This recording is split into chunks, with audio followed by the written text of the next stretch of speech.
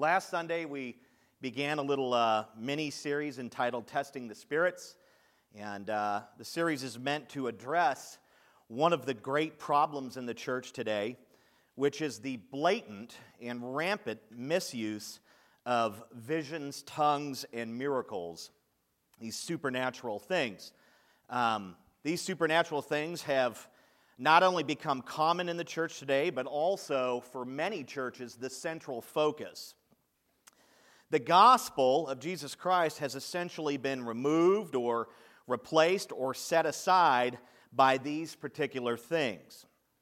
Churches have literally forfeited their mission, which is to preach the gospel everywhere and to make disciples in all nations. The church has, and this is some of you might not agree with this statement, and I wouldn't say it's the whole church. There's always the remnant, which is the faithful church, but for the most part, the church has, in many ways, become like a circus where ringleader pastors dazzle spectators through well-rehearsed rituals and routines, doing these things and speaking in these tongues and performing these miracles like crazy, just one after the other, and claiming these visions and all of these things. And it's pretty intense. It's happening all over in the church. Tongue and miracle services are pretty normal now. That's a common thing in churches, where churches actually plan and strategize and execute church services where you can come and experience miracles. You can come and speak in tongues and those things. And then obviously some churches, there's just tongue speaking throughout the entire service and all of that, and all sorts of stuff happening there. And these particular churches that focus on these things, exalt these things, claim these things, do these things, plan these things, execute these things, they literally draw thousands upon thousands of people. I mean, they just fill up with people. People coming to receive a miracle, coming to experience whatever's happening there, coming to investigate, coming with a lot of speculation and doubts or whatever it is. But for whatever reason, these churches draw many people into them for these events and for these things. And you might remember, if you were part of our gathering last week, I mentioned that the fastest growing denomination within Christendom is the Pentecostal denomination. And the Pentecostal denomination is the one that really exalts these things up. Now, not all of them get crazy with these things, but many of them do. And so, kind of an interesting thing. Now, we must be careful, though, and not quick to condemn these behaviors and actions and things that are playing out. We want to know what Scripture says about them. We want to live according to what Scripture says about these things. The Bible does contain many examples of visions, tongues, and miracles. Tongues more particularly in the New Testament, but we see visions in the Old Testament, and we really kind of studied that last week.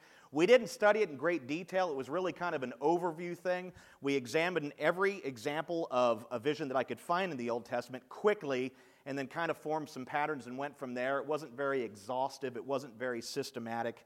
But today is a little different. Today we're going to look at the New Testament on visions, and we're going to look at every example of a vision that I could find in the New Testament. There were 13. We're going to focus on 10 and then make mention of the other 3. But there's basically about 13 examples in the New Testament of these things, of this particular thing, of visions. We're going to look at each one of them. We're going to read a lot of Scripture. And what I'm going to do is, as we read a text, what I'll do is I'll identify who received the vision. I'll identify at what particular time they received it. Was there a strategic time involved? Is it a timely thing? And then we'll also examine the purpose of it, the meaning of it, what it was supposed to bring about. So we'll be kind of asking like a who, when, and a what kind of question, and I'll answer them. Not going to give massive amounts of line-by-line exposition. Don't have time for it. Got a lot to cover today. But you're going to get a solid sort of another overview, and then now you're going to be able to identify where these visions are. Who's ever just studied visions in the Bible? I've never done that before. As a pastor, some of you are probably thinking, well, shame on you. You probably should have. I mean, who studies that, right? Who actually stops and says, I'm going to investigate these things. I'm going to look into these things. I can tell you I've done that with tongues, but I've never done it with visions, and I really haven't done it with miracles. So it's going to be interesting. It's going to be cool for you today that you're going to now see all the texts in the New Testament. There might be more, but according to what my investigation, I found these. But you're going to look at every one of them. You're going to hear them. And you're going to know the who, the when, and the what. And I think that's just really cool. So I hope you love the Scripture, because we're going to be in it a lot. Some of the sections are a little bigger than others, but we're going to get through those things, and then by the time we get done with those, we're going to look at the commonalities between all of them. There are some commonalities. God has very purposefully threaded some patterns into His Word, and the beauty of that is that when we look at the examples, we look at the patterns, the who, the when, and the what's, we'll now have a great sense of how God operates through those things by looking at history, and that'll help us to discern what He's doing today and if He is even doing anything with visions today, and so on and so forth. So I'm pretty excited about that. You guys good to go? Lots of Scripture coming your way, okay? Lots of Scripture. So what I'm going to do is I'm going to pray one more time here, and then we'll begin to look at our examples. I'll call out each example, we'll read, we'll identify, and we'll just keep moving. Let me pray for us, though. I've got a little bit of an anxious heart this morning. I don't know what's going on there. I don't know. Anyone else feeling that way? No? Yeah? Yeah, maybe it's because I'm about to preach. I don't know, man. I always get weird, strange. Father, just calm my heart right now, Lord, and maybe, Lord, maybe this is a demonic thing that's happening that I feel uneasy about this subject, that, I don't know. I don't know what's going on here. But Lord, I do pray that you'd calm my heart, give me focus, help our people here today and our guests, Lord, just to be focused. We want to learn from you today, Lord, and the truest goal of the Christian life is to know your word. It's to hear it, it's to know it, it's to understand it, it's to apply it, and it is to live it out. That is what we are to do, Lord. And in order for that to take place, Lord, we've got to engage your word, and we've got to be open to your word. We've got to be willing, Lord, in these times to maybe set our theologies aside. We've got to be willing to set our traditions aside. I grew up in this particular church, blah, blah, blah, blah, blah, and this is what I believe because that's where I came from. Lord, we've got to be willing to humble ourselves in this divinely appointed moment just to listen to your word. This is not me that's speaking. This is your word that speaks. Your word gives clarity on this subject. It gives clarity on tongues. It gives clarity on miracles. It gives clarity on visions. It gives clarity towards and for all things that pertain to the Christian's life, to life and living, to glorifying you.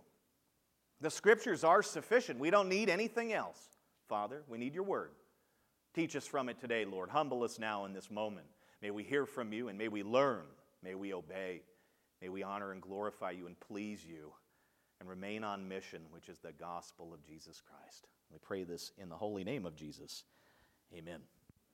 All right, so first example, you're going to need to turn over to Luke chapter 1. I'm going to read verse 5 to 23.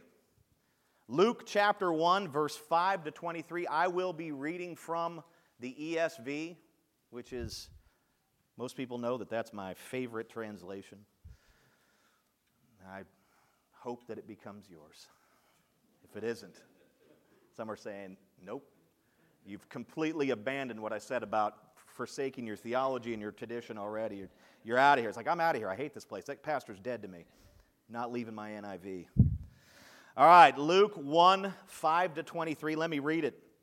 It says, in the days of Herod, king of Judea, there was a priest named Zechariah of the division of Abijah, and he had a wife from the daughters of Aaron, and her name was Elizabeth, and they were both righteous before God, walking blamelessly in all the commandments and statutes of the Lord, but they had no child because Elizabeth was barren, and both were advanced in years.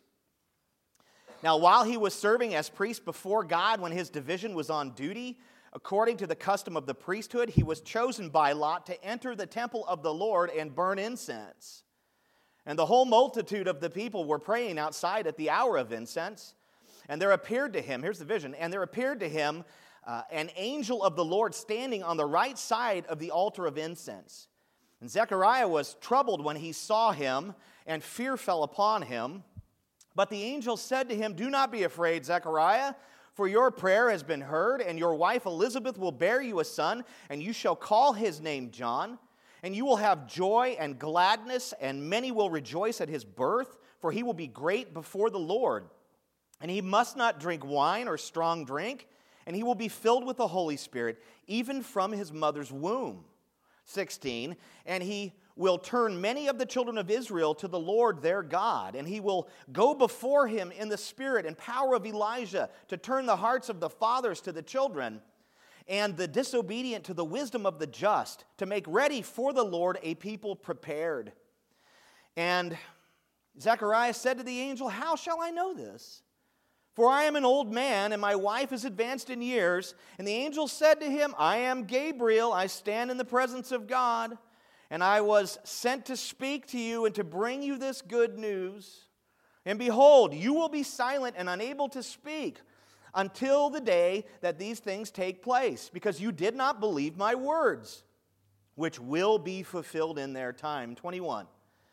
And it says the Lord, it says, and the people came out. Oh no, it says, and the people, my bad. And the people were waiting on Zechariah, and they were wondering at his delay in the temple. Probably thought he died. And when he came out, he was unable to speak to them, and they realized that he had seen a vision in the temple. And he kept making signs to them and remained mute. And when his time of service was ended, he went to his home. Now, another thing that I'd like to call your attention to, that's a long section, but it's an amazing section. I've tried to put these visions in a chronological order. And so they're sort of in an order in which they took place according to history and according to the Scriptures.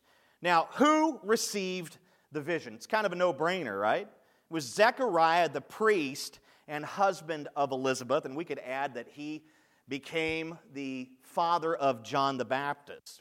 When did Zechariah receive the vision? Zechariah received the vision while he was performing his priestly duties at the temple during a worship service. They had these worship services a couple of times a day, every day, 7 days a week, and he was there doing his duty, and he was the guy putting the incense on the altar of incense, and it was burning up, and the aroma would go up to the Lord, and all the people were praying. He was basically back in the holiest of holies doing his job. That's when he got the vision.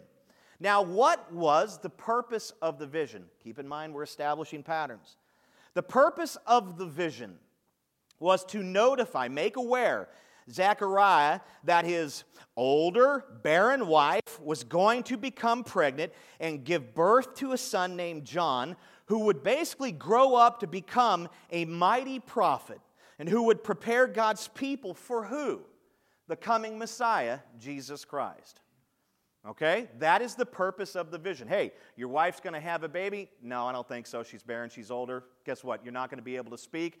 But my foretelling is going to come true. She's going to have a baby, and you're going to call him John, and he's going to grow up, and he's going to become an amazing prophet, blah, blah, blah, blah, blah. He's going to pave the way for the Lord Jesus Christ, for the coming Messiah.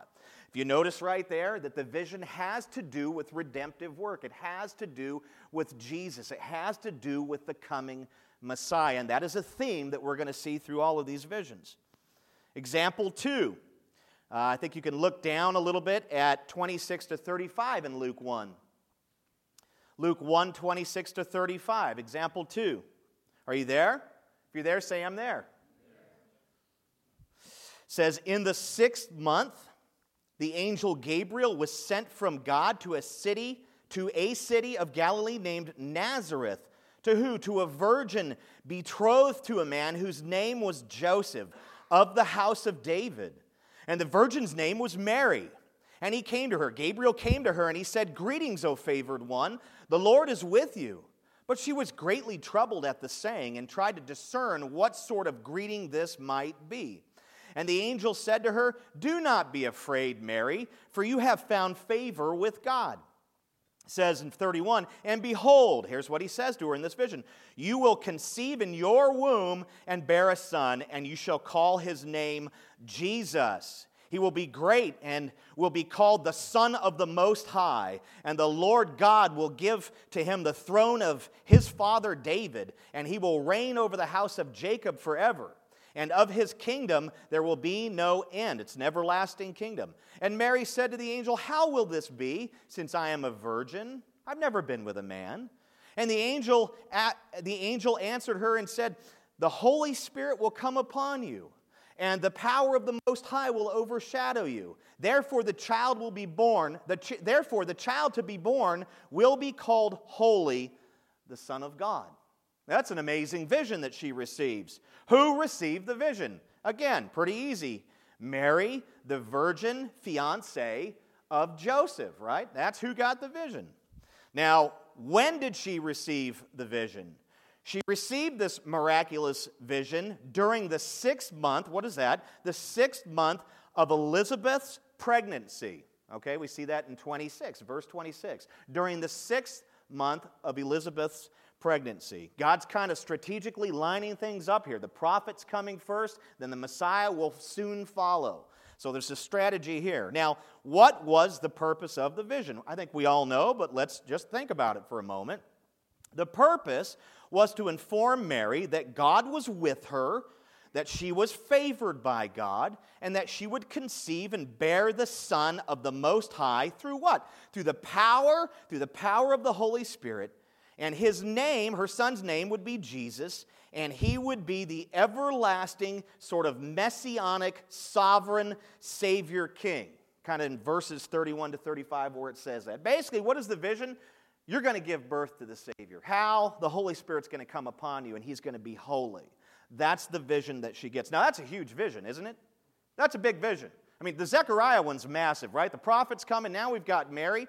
You kind of see a pattern here. These are like key people here. This is like big-time stuff here. The Messiah is coming. That's what this vision's about. Now, again, what is the purpose? Again, another theme, another thread.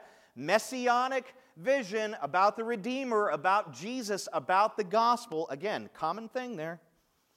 Example 3. Turn over to, or actually you're going to have to turn back to Matthew 1, 18 to 23. And it's okay. Take your time getting over there. Let's look at all of these. I want you to know where these things are, and you need to learn to navigate your Bible. You do.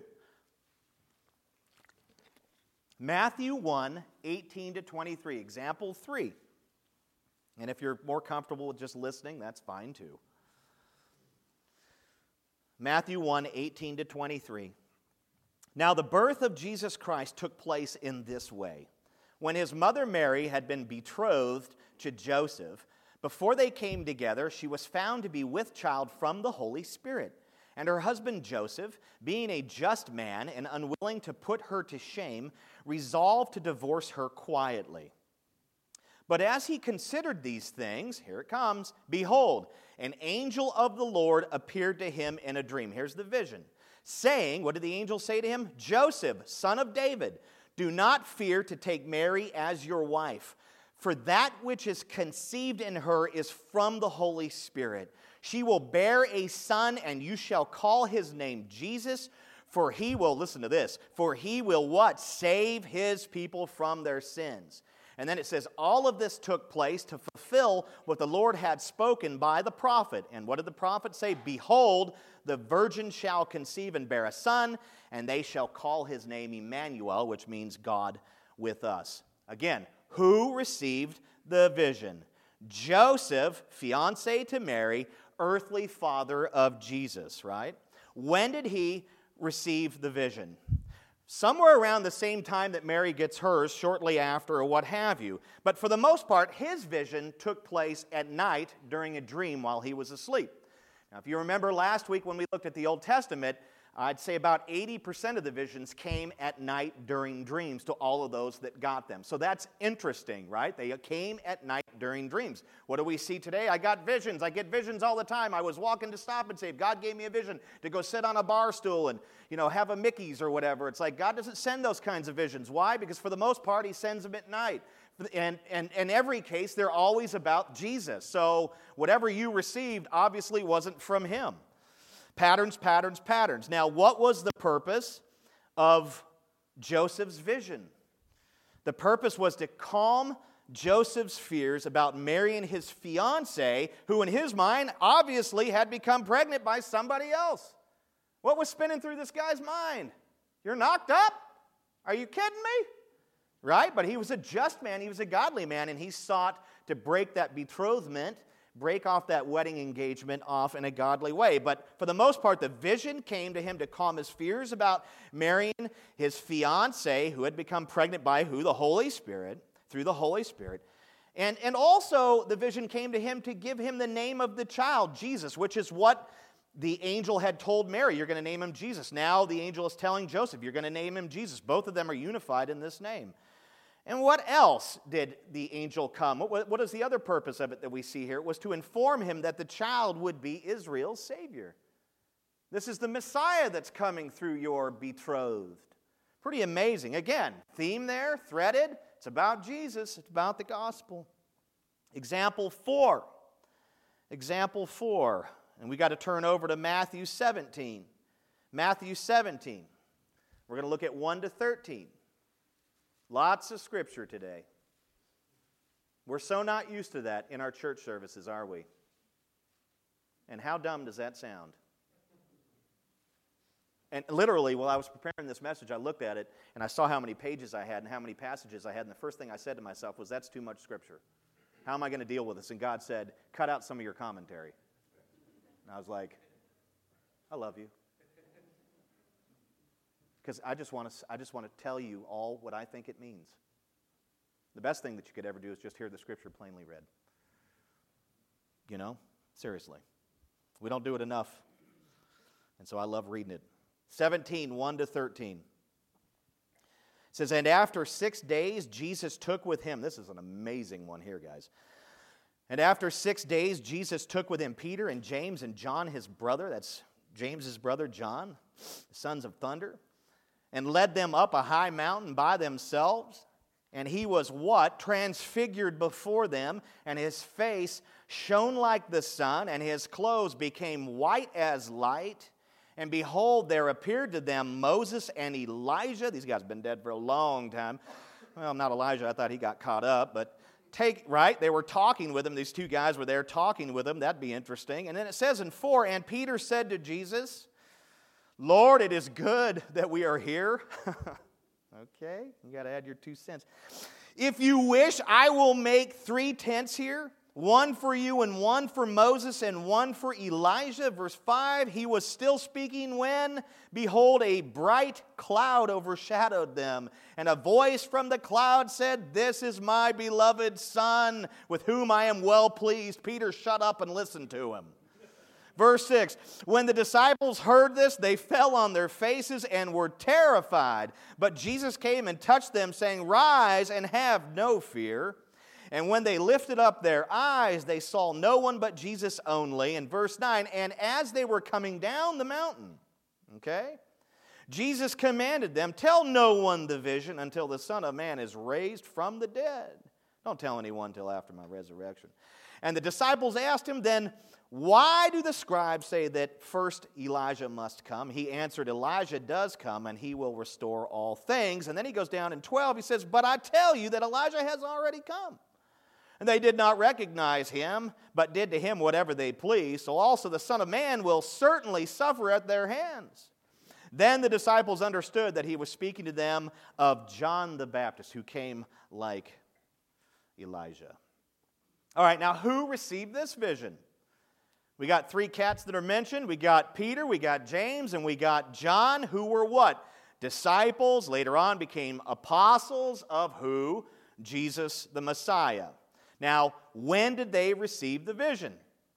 Obviously, they received the vision while on a high mountain. There's speculation as to which one it was. Some say Tabor, some say Olivet. Tabor seems to be a better candidate because it's taller than Olivet, Mount of Olives. When? During the 3rd year of Jesus' ministry. Okay, Jesus did ministry for about 3.5 years. This was at the beginning of his 3rd and final year of ministry. Very, very interesting. That's when it took place. 3rd year of Jesus' ministry. Now, something that sparked in my mind, I know we're covering when did they receive it, but think quickly about the last time maybe you read a story or heard a story where someone met with God on a high mountain. The first thing that comes to mind is Moses when he got the law. It's an interesting connection there. And if you look at the Old Testament, you'll see in many cases that God does meet with people on high mountains. God is high and exalted and lifted up, and that's where he likes to mingle with his servants. That's where he gave the law, and that's where Jesus prayed to him many times, and that's where this transfiguration took place. It's amazing. Incredibly, Moses and Elijah were both present during this transfiguration, during this vision that these guys got. One was there as a representative of the law, that would be Moses, and the other as a representative of the prophets, that would be Elijah. That's why they were there, and they were there to serve Jesus, okay? That's when the vision came while they were up on this high mountain. Lots of parallels to the Old Testament. What was the purpose of the vision? The purpose of the vision was to provide, listen, Peter, James, and John with visual and audible proof of the glory and divinity of Jesus Christ. They saw him, and it says in Mark that his clothes were so white that no one who does laundry could ever get them that white. That represents the manifest glory, the beauty and glory of God. And then we hear the voice of God speaking, "This is my son." There's the divinity being affirmed. So these guys went up purpose. They went up. Maybe they had doubts or whatever. I don't know. They went up. They saw Jesus in glory. They heard the voice of God affirm that he is my God son. That's the purpose. What an experience these guys had, right? Pretty amazing. Again, common thread. It's about Jesus. Why? Because it's always about Jesus. All right? This is about Jesus glorified. This is about Jesus as God. This is about these two servants, Moses and Elijah, serving God, serving the Son of God, Jesus. Again, gospel-centered vision. Example 5. Turn to Acts 2, 1-4. Are the patterns coming through for you? Pretty common theme here, huh? Pretty interesting, isn't it? You don't know these things unless you study them. And then what do? We just do whatever seems right to us. How much of that's going on today? We've got to be biblical. Example 5, Acts 2, 1-4. Acts 2, 1-4. This is an amazing one. All of us are familiar with this vision. This is bad to the bone right here. Example 5, 2, 1-4. When the day of Pentecost arrived, they were all together in one place. That's the early Christians, the early church, the 120 group. They were all together in one place, and suddenly there came from heaven a sound like a mighty rushing wind. We've heard that in Modesto for 3 days, but this was way bigger than that, right? And it filled the entire house where they were sitting, upper room.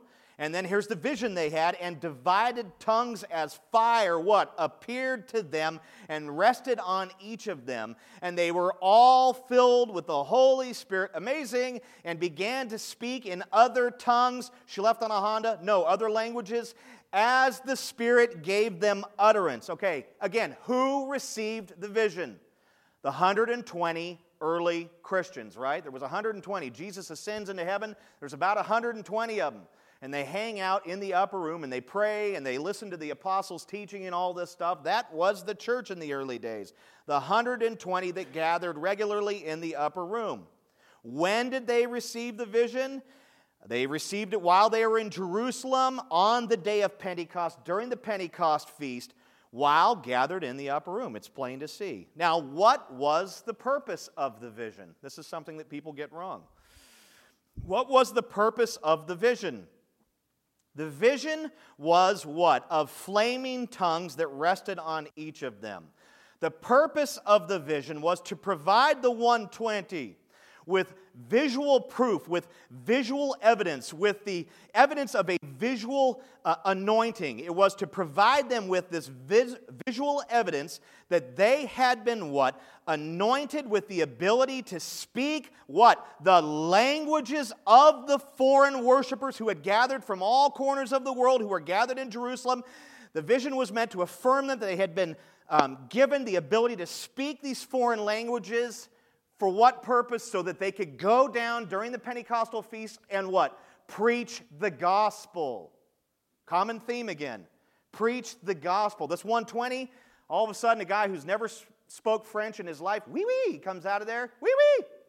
I don't think French was one of them, but they come down and they're speaking probably, and what they're hearing is their own language, but it's coming out in the language of people from parts of Egypt and other parts of Mesopotamia. They're speaking in the languages that were represented by all of these different people who had gathered in Jerusalem. All these Jews and half-Jews and Hellenists and God-fearers and all that. They're speaking in those. And what is the common mistranslation? They were speaking in some tongues of angels here. They weren't speaking in any tongues of angels. They were speaking in the languages of the land so that the gospel could be communicated clearly to those who had come who needed to hear the gospel. And then Peter came down and preached the gospel right shortly after that. 3,000 people bowed their knee to Jesus. It's amazing. Purpose of the vision? Give them a visual proof that they had been anointed with this language. That's why it was a tongue. We speak with our tongue. We use our tongue. Tongue represents the other tongues, the other languages. Really amazing. Really amazing. Example 6. Roll with me here. Roll over to Acts 9. Acts 9. We're hustling. We're going to get through these.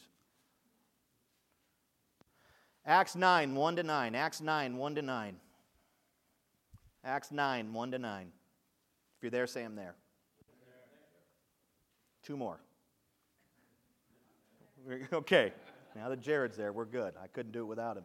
I didn't want him to be left behind. Okay? Goofy movies. Acts 9, 1-9. Some of you are like, I love that movie. I love you. All right, Acts 9, 1-9.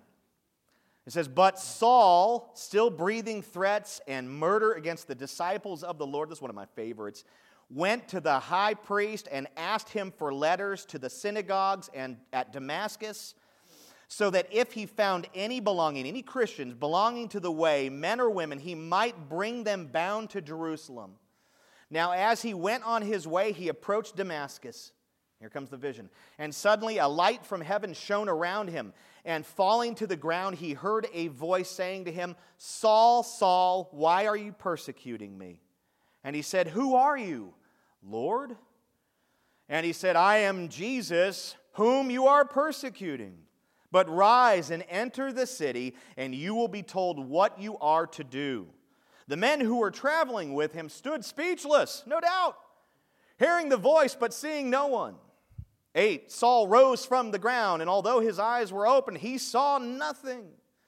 So they led him by the hand and brought him into Damascus. And for 3 days he was without sight and neither ate nor drank. Again, who received the vision? Saul, the ruthless persecutor of the Christian church and future apostle to the Gentiles and author of 13 New Testament books. This is a big league guy here, just like all the other folks are big league people. This is interesting. Now, when did he receive the vision? He received it while traveling to arrest and imprison Christians in Damascus. He got a charter. He got a quest. He went and got legal documentation, and he was headed over to Damascus in Syria to arrest Christians there. And that's when he got the vision. Amazing. Now, what was the purpose of his vision? Or the purpose of the vision that he received? I think it was fourfold, probably more points than these, but I'll go through them quickly. A, to show Saul that he had been persecuting the true Savior of Israel, Jesus of Nazareth, by persecuting his followers, by persecuting the church, by persecuting members of the way. That was one of the points to the vision. One of the points to the vision. Another one, B, to rescue Saul from his error and rebellion against God. That's so interesting with this man. He thought he was serving God with his whole heart. Just like many Muslims do today when they fly planes into buildings and do other things. Not all Muslims do that, but they believe they are serving God. They believe they are serving God wholeheartedly. Some of them say that, the best way to serve God is to be the most extreme. We have a history of crusades and things where we claim that we were doing these things as we served God. And so Saul, he was being rescued from his error, his false line of thinking, and ultimately it was rebellion against God. It wasn't service at all. Torturing Christians hurt God. Jesus said, why are you persecuting me? It's amazing. C, to bring Saul's reign of terror to an end.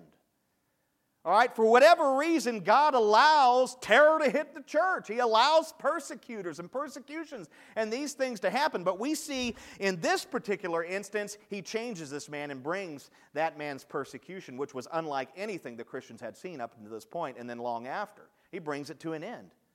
By what? Killing the guy? No, by saving him, making him like the Christians. Whoa, I can't believe how in error I was in. Many think that you've heard of Saul, or Paul later, he became talk about the thorn in his side, right? Or the thorn that he had, the thorn of the flesh. Some say that was asthma. Some say it was, allergies. Some say he had stomach issues, and like Martin Luther, he had old bubble guts. They come up with all kinds of weird things. I believe the thorn was probably the way he felt about what he had done to the church. That he was in mental, emotional anguish over what he had done to the church. We don't know, but I think it was something along those lines.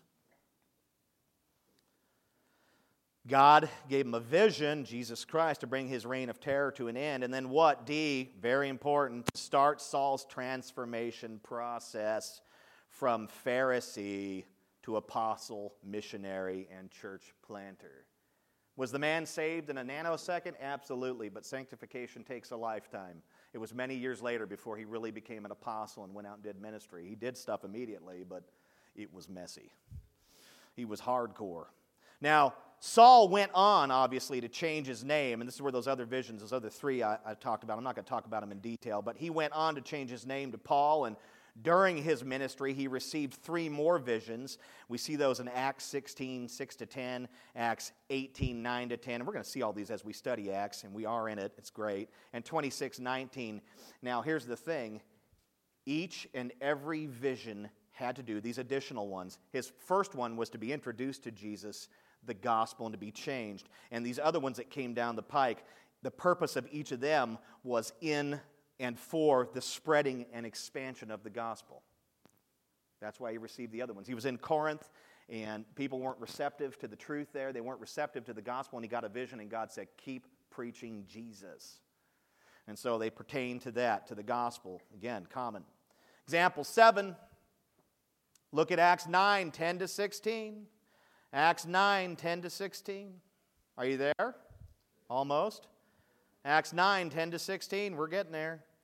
Now there was a disciple at Damascus named Ananias, not Sapphira's husband. They were with the Lord, hopefully.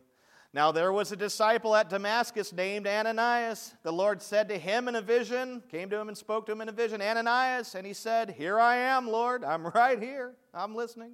And the Lord said to him, rise and go to the street called Straight, and at the house of Judas, look for a man of Tarsus named Saul, for behold, he is praying.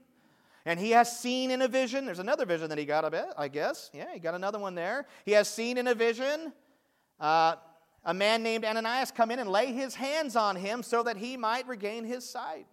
So he's talking about Saul, who got another vision there. So there's one more to add. Just goes to show my studying ain't perfect. Verse 13, but Ananias answered, Lord, I have heard from many about this man, how much evil he has done to your saints at Jerusalem. And here he has authority from the chief priest to bind all who call on your name. But the Lord said to him, go, for he is a chosen instrument of mine to carry my name before the Gentiles and kings and the children of Israel, for I will show him how much he must suffer for the sake of my name. Who received the vision? A Christian leader, a man named Ananias who lived in Damascus. He was a Christian leader. Scholars believe he wasn't just an average Christian. He was actually a leader at maybe one of the home churches in that area. He may have been one that fled under the persecution of Saul or something like that. We don't know. I think that's what happened. But he landed in Damascus and basically probably ran a church there. That's who received the vision, Ananias. When did he receive the vision? He received the vision right after Saul entered Damascus. After he got blinded, he received it right after Saul entered Damascus as a blind new convert. Man, Saul came into Damascus, Ananias got the vision. Pretty amazing. What was the purpose of the vision? The purpose of the vision was to inform Ananias that God had chosen him to go to Saul to restore his sight, and to do what? To commission Saul for gospel service. That's what the vision was about. It's about Jesus again. Example 8, Acts 10, 1-6.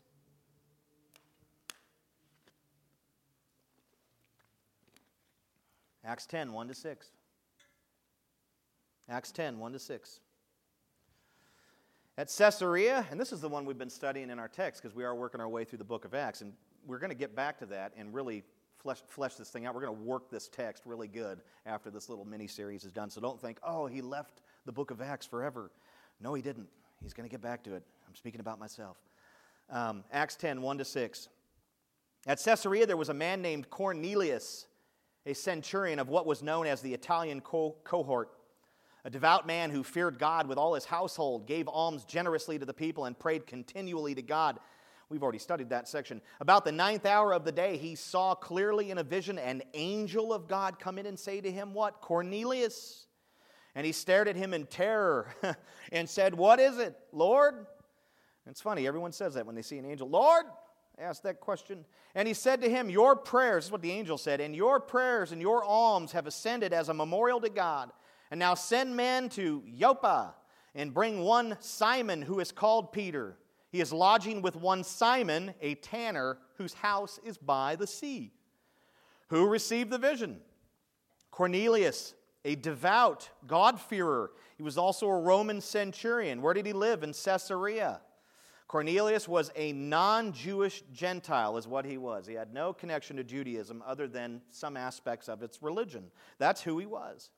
When did he receive the vision? We covered this several weeks ago. Cornelius received the vision during the 9th hour, 3 p.m., while he was praying. Pretty interesting, strategic time. That was a time that all Jews prayed every day, and he was sort of like a half-Jew or wannabe Jew, and he was praying at the 9th hour and received the vision, which is simultaneously the same time that Jesus Christ died and made an atonement for the sins of sinners on the cross. Amazing parallels. We studied all that. Go to our website and listen. What was the purpose of the vision? What was the purpose? This is interesting, and this is something we're going to have to study in more detail in the future. We will.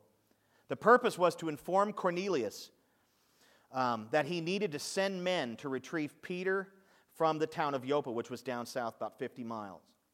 If you read on, though, you will see that the reason why God sent for Peter was so that he could come and preach the gospel to Cornelius and his household. As you read through that narrative, that storyline of Cornelius, that's why Cornelius sent to get him. That's why the angel said, send men to go get him. What was the purpose of it? To go retrieve Peter so that he could come from down south, Joppa, travel 50 miles north, come to Caesarea, go into this man's house, we're going to study all this, and preach the gospel to Cornelius' household, him and Cornelius' household. It's amazing. Purpose of the vision, go get the preacher. Go get the apostle, the representative of Jesus Christ who will come and share the gospel with you. That is the purpose of it.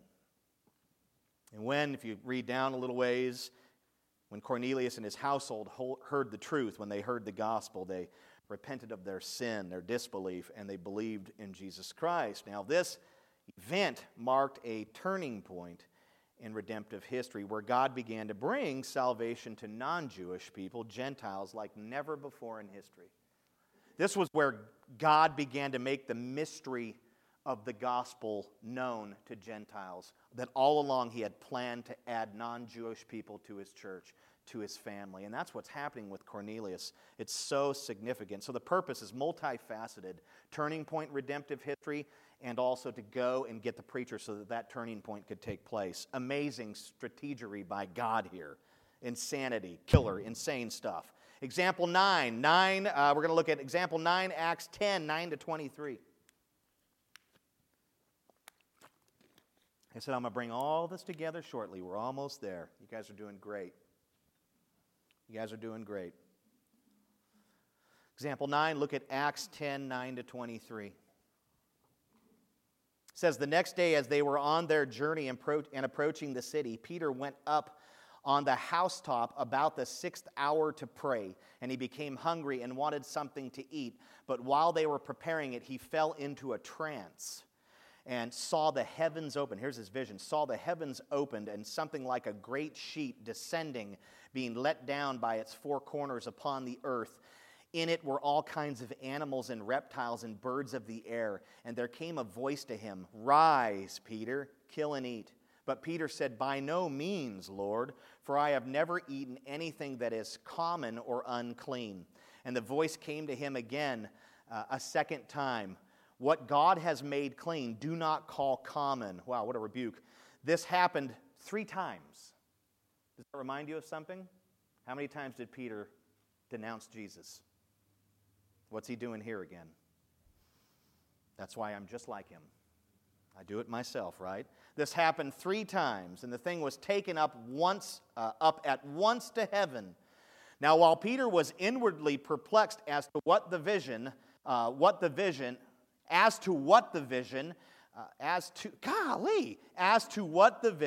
that he had seen might mean. That's a perplexing thing. Behold, I don't even understand the text. I can't read the text. Behold, the men, the ESV does that to me sometimes. I should be reading from, I don't know, the Message. Just kidding. Behold, the men who were sent by Cornelius, now this is amazing, having made inquiry for Simon's house, stood at the gate. The time that he's getting the vision and the vision closes out, these guys are at the gate. And called out to ask whether Simon, who was called Peter, was lodging there. Hey, is that guy here? And while Peter was pondering the vision, the Spirit said to him, Behold, 3 men are looking for you. Rise and go down and accompany them without hesitation, for I have sent them. And Peter went down to the men and said, I am the one you are looking for. What is the reason for your coming? And they said, Cornelius, a centurion, an upright and God-fearing man, who is well spoken of by the whole Jewish nation. That's pretty amazing. The whole Jewish nation knows. Was directed by a holy angel to send for you to come to his house and to hear what you have to say. So he invited them in to be his guests. Okay, who received the vision? Peter, Simon Peter, the man with many names. The leader of the apostles, the disciple who was close to Jesus, Jesus' right-hand guy. That's who received the vision. When did he receive the vision? Peter received the vision during the 6th hour, that's noon, while he was praying. It was lunchtime, he was hungry. This happened just before he actually traveled north to see Cornelius. So Cornelius is up north, he gets a vision. Peter's down south, he gets a vision. Pretty timely. Now, what was the purpose of Peter's vision? The purpose of the vision was to awaken Peter to God's redemptive plan for Gentiles. It was intended to not only challenge, but to transform Peter's perspective on whom the gospel was for. God's plan all along was and is to present the gospel to every tribe and tongue, and so that people from every tribe and tongue can be added to the family and kingdom of God. This was and remains, even today for some, a difficult concept for Jewish minds. Peter wrestled with this. He was Jewish through and through. He thought all the blessings and promise and all that God had to offer was for the Jews and for him. He had a little bit of a difficult time with this. Jews during Peter's day believed that salvation was for them and them alone. Gentiles were considered to be like unclean dogs. Jews weren't even supposed to enter their homes. To do so would what? Defile them. Peter still thought along these lines to some degree, but the vision he received basically demolished his preconceived notions, his traditions, his theology. Right after the vision ended, Gentiles, unclean, Cornelius' men knocked on the door and asked Peter to come with them to Caesarea. Peter was able to make the connection between the vision and Cornelius' men, and then he left Joppa at once and went up to Cornelius in Caesarea to preach the gospel, hence the turning point in redemptive history. Amazing, amazing what happened, what took place. Example 10. We'll start threading these things together. I've done a little bit of that, but we'll really start dialing them together, and you can see all these correlations and connections.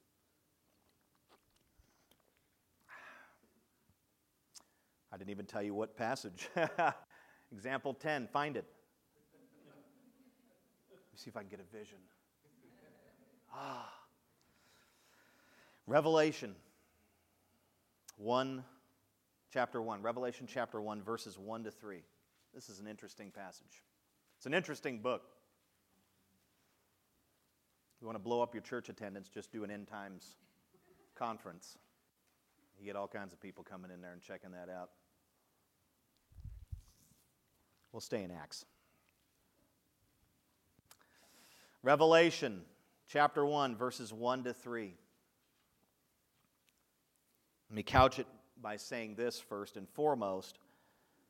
The book of Revelation is essentially the account of one long, detailed vision. The entire book is a vision. Okay? So when you think of Revelation, think of a vision to a man. 1:1-3. The revelation says this. I love this. I love the book. It's amazing. The revelation of Jesus Christ, which God gave him to show to his servants the things that must soon take place. And he made it known by sending his angel to his servant John, who bore witness to the word of God and to the testimony of Jesus Christ. And what does it say? Even to all that he what? Saw. It's a vision. Blessed is the one who reads aloud the words of this prophecy, and blessed are those who hear and who keep what is written in it, for the time is near. How the book comes and starts and begins. It's pretty amazing. Who received the vision? The Apostle John. The Apostle John. When did John receive the vision? John received the vision while exiled on the island of Patmos. John had been banished to Patmos for loving and serving Jesus, for preaching the gospel. What was the purpose of the vision? The purpose of John's vision, the purpose of the angelic vision to John, was and is to reveal Jesus Christ, his person, his power, and his plan for the future. The vision was given to John so that he could write it down and pass it along to the churches. Again, what is the purpose of the vision? Jesus. All right, now I know you're probably thinking, oh, don't whet our appetite like that. Really go into Revelation. No. What are, and I've named some of them, but what are the commonalities between the New Testament visions and the people that received them? Let's transition a little bit and talk about these correlations between them, the connections between them, the commonalities. Okay, number one. These are good things to write down. I'll probably take a drink before I do it. It's good stuff. Number one, every person that we have studied and looked at is a key figure in Scripture. You might be thinking, well, every person in Scripture is a key figure. Well, I guess to some degree that might be true, but not really. There are a lot of regular folks in there. In fact, some of them are called the rabble. Are they key people? The rabble of the Old Testament, that little remnant of rabulous people who followed the Israelites around for 40 years in the desert? Were they key people? No. They were all key figures, key people. Zechariah, the father of the Lord's prophet, John the Baptist. Mary, the wife of Joseph and mother of Jesus. Joseph, the husband of Mary and earthly father of Jesus. Peter, James, and John, who were disciples and apostles of Jesus Christ. The core group of 120 who preached the gospel to men from every nation. These are key people. Saul, who persecuted the church but became Paul, the apostle to the Gentiles and author of 13 New Testament books. Amazing. Ananias, the Christian leader in Damascus who restored Saul's sight and commissioned him for gospel ministry. Do you really think he's a core person? How about if you were the one that was chosen to lay your hands on and anoint and pray over the man who became the greatest apostle in history? Is Ananias a core person? Are you kidding me? Wow, what a calling that man had on his life. Amazing. Ananias. Cornelius, one of, some say the first, but I say one of them because we've got to deal with the Ethiopian eunuch, but one of the first ever Gentile converts to Christianity. And he is the turning point guy in redemptive history. We will no longer look at Cornelius as just some humble Roman centurion that got a vision and had an encounter with Peter and then became a Christian. This man was a key person at a strategic time in redemptive history. Because God went to him and gave him the gospel, you hear the gospel. This is a key guy, Cornelius. Peter, again, the leader of the apostles, the author of a couple of epistles. Peter, amazing guy. John, the disciple / apostle in whom Jesus loved. He always says that. The author of the gospel, 3 epistles in the book of Revelation. What are we talking about here, friends? These are the visions of the New Testament. Look at who received them. These are key people, friends. This isn't Joe down at Stop and Save. I got a vision. I work at Stop and Save. Did you? I think it was the El Roselle you ate. Super burrito vision. I get them. Really? You see who gets the... the 120 Christians. Oh, well, they're less significant as the other. These are the people that preach the gospel like never before down amongst these thousands of people. This is big stuff here. Number 2, second thing. First was every person that we looked at is a key figure, even that 120 group. 2, I've said this over and over and over, every vision, all the visions had something to do with Jesus Christ and the gospel. Every one of them was about Jesus. Every one of them. Even in the Old Testament, they're about Jesus. Even in the Old Testament, they're about God's redemptive work. God sends visions to prophets saying, the people are in sin, make it known to them so I can save them.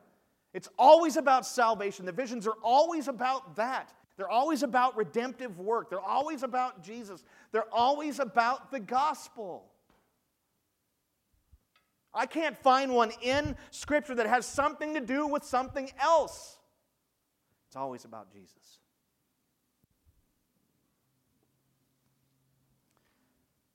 3, all of the visions took place just before or during key redemptive events. Study your Bible and look. The Son of God is about to enter into time and our planet. God is about to bring the deliverer. Critical key moment in redemptive history. Cornelius, every example, all of them took place at some strategic key moment. These are patterns that we see here. Pattern after pattern. Key figures. They're always about Jesus and the gospel, and they always took place. We're looking at them from a historical perspective. They always took place during key redemptive events. Before a revival or during. Somewhere in there. Those are the patterns. The great question for us now becomes, does God send visions today? Maybe. In terms of revelatory visions, no. God is not revealing any new truth outside of His Scripture. Scripture is done. It's closed. Our understanding of it isn't. Right? Amen? Oh, I've got it all figured out. Really? Scripture is a complete revelation. It is a finished product, if you will. Now, our understanding of it is not complete. We will spend the rest of our lives wrestling through Scripture and trying to understand it. And guess what? You'll probably spend eternity learning too with Jesus. It's an amazing thing. So in terms of revelatory vision, no, there are no more revelatory visions. Now what does that mean? That means that Mormonism is a false religion. I say that with all sensitivity. You don't get a vision in 1845 and now the vision contradicts Scripture. And that's another thing. Any vision, all visions, if you get a vision, it has to affirm Scripture. It can't be something outside of Scripture. There's no new truth. Well, God can say whatever He wants. God has said what He wants to say. All that He wants to say. And He says in His Word, it's sufficient. You need to hear nothing more from me, is what He says. And we say, oh, we need more. I mean, think of all of the religions that are based upon new revelation. All of them are.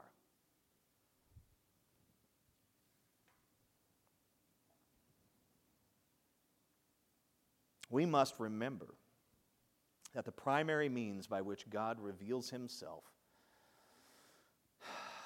is through his word, which is a closed revelation. If God does send visions today, they will follow the biblical patterns that we have discovered. God may send visions to key people. He may send visions to people of influence. He may send visions to church leaders and to those he's going to use for special evangelistic purposes. It's possible. I'm way more of a cessationist. I say I don't think there's any need for that. But it's possible. But if he does, what's he going to do? He's probably going to send them to strategic people here, not just anyone. And how would we be able to discern in that moment who's strategic and who isn't? We have to look back on history to see. But when we examine history, they were key people at key moments. So one of the patterns that a vision today must follow is that it's got to be somebody that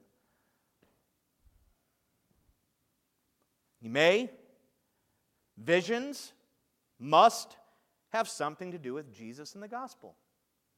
If you get a vision and it doesn't have anything to do with Jesus and the gospel, it's not from God. Period. Why would we say such a thing? Phil, you're so close-minded. Are you saying that God is close-minded? That's what he's revealed in his word. Do we believe what his word says? Are we going to believe what his word reveals? Or are we going to think outside of the word and follow along all the patterns of everyone else who rejects the sufficiency of Scripture? And a great many people in the church do today reject the sufficiency of Scripture. They don't think it's enough. We need more. I didn't develop these patterns. I just investigated them and found them, and I'm teaching them to you. They're in the Scripture. I didn't come up with them. I didn't conjure them up. They're not my scheme. I mean, do we really want to be biblical as a church or not? Because guess what? If we choose to be biblical, then we're going to have to change some things about the way we think and act and behave, aren't we? A whole lot of people need to do that in the church today, starting with me. God sends a vision, guess what? It's going to have something to do with Jesus. It's going to point to Jesus. It's going to point to the gospel. It's going to affirm biblical truth, redemptive truth.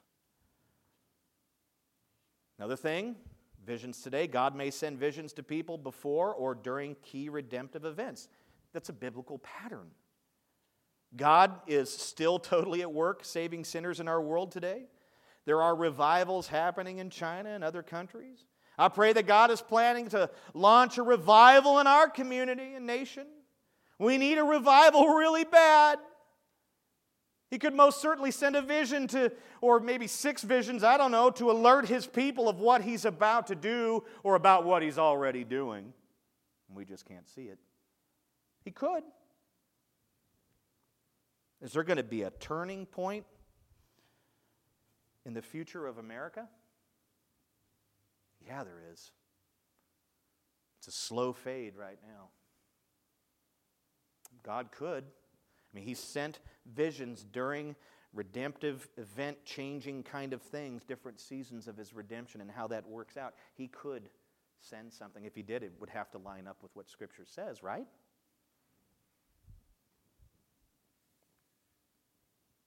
God may send visions to people in areas where the Bible is inaccessible or where it and Christianity are illegal. Cornelius' scenario was like this in that the gospel was relatively absent in Caesarea. Oh, they had the Torah there and they had Judaism, but for whatever reason, the message of Jesus Christ really hadn't permeated that area.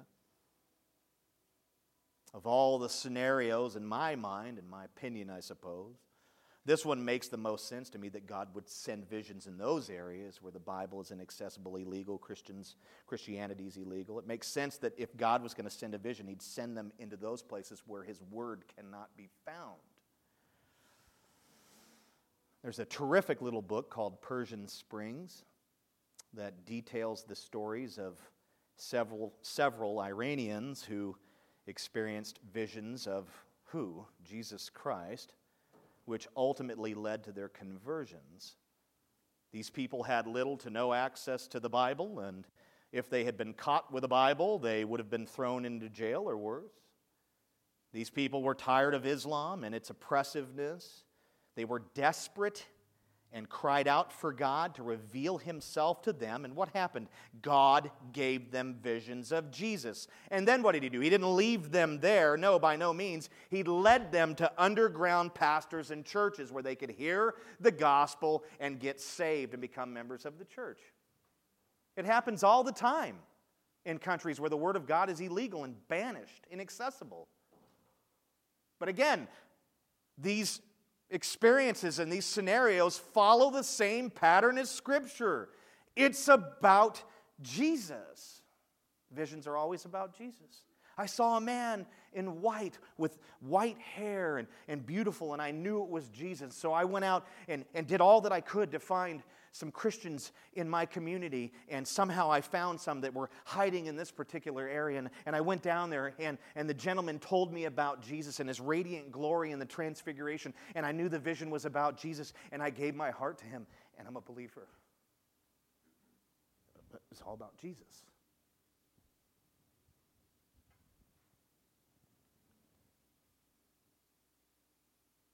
Pattern here is that even in these special scenarios where the Word of God is banned and all that, the pattern is the same as what Scripture teaches. These visions point to Jesus. They point to the Redeemer. They point to the Savior. They point to the Messiah. According to the Scriptures, that is the point of every and all visions, even in the Old Testament. Jesus said this to the religious leaders in John 5:39 to 40. He said to them, "You search the Scriptures because you think that in them you have eternal life, and it is they that bear witness about me. Yet you refuse to come to me that you may have life." You see, friends, Jesus is the point to all prophecy. Jesus is the point to all visions. Jesus is the point to all of Scripture. End of story. If what we see and hear out there, if what we believe at this very moment, what we see, hear, believe, doesn't line up with what we've learned here today, with what the Bible proclaims about these things, with the patterns that are illustrated in Scripture so clearly, if what we see, hear, believe doesn't line up, then we know that what we believe, see, and hear is false. I didn't make up the rules. God did. And the beauty of a moment like this and of a message like this is that God loves to turn His children to the truth and to heal them and to expose their sin and to heal them of their sin and to begin new and fresh with them. And so He doesn't just leave us in our error if we have error as pertaining to these things. He says, "Come to me. I'll wash you and cleanse you. I'll heal you. I'll make you new in this very moment." Just keep this in mind. It's all about Jesus. Do you believe that, friend? We've read all that Scripture and we've done some work together this morning. It's been about Jesus from the beginning. It was Jesus in the middle, and it's about Jesus in the end. He's the most important person in history. The most important person today. Do we trust Him? Are we relying on Him? Have we received Him as our Lord and Savior? Do we believe what His Word clearly teaches? That's what He's beckoning us to do today. Don't go out with this newfound knowledge and start annihilating people who see things differently. Annihilate them a little bit, not a whole lot though. No, I'm just kidding. you know the truth about these things now, at least about visions. We're going to learn over the next couple of weeks about miracles and other things. What is our goal? Our goal is to help people understand God's truth and to teach it in love and to teach it in a gracious way, not in a condemning way, not in a way that just annihilates people's perspectives and views. Don't do what I do on Facebook. Stupid. Go out and love people with the truth, and if they're in error, help them understand. Use the Word of God. Don't just give them your commentary. Hopefully you've taken notes, or if you want to go and print something off of our website, I always put the transcripts and stuff on there. Get this information and share it with people, because let me tell you right now, there is an enormous amount of error as pertaining to what we've talked about in the church today.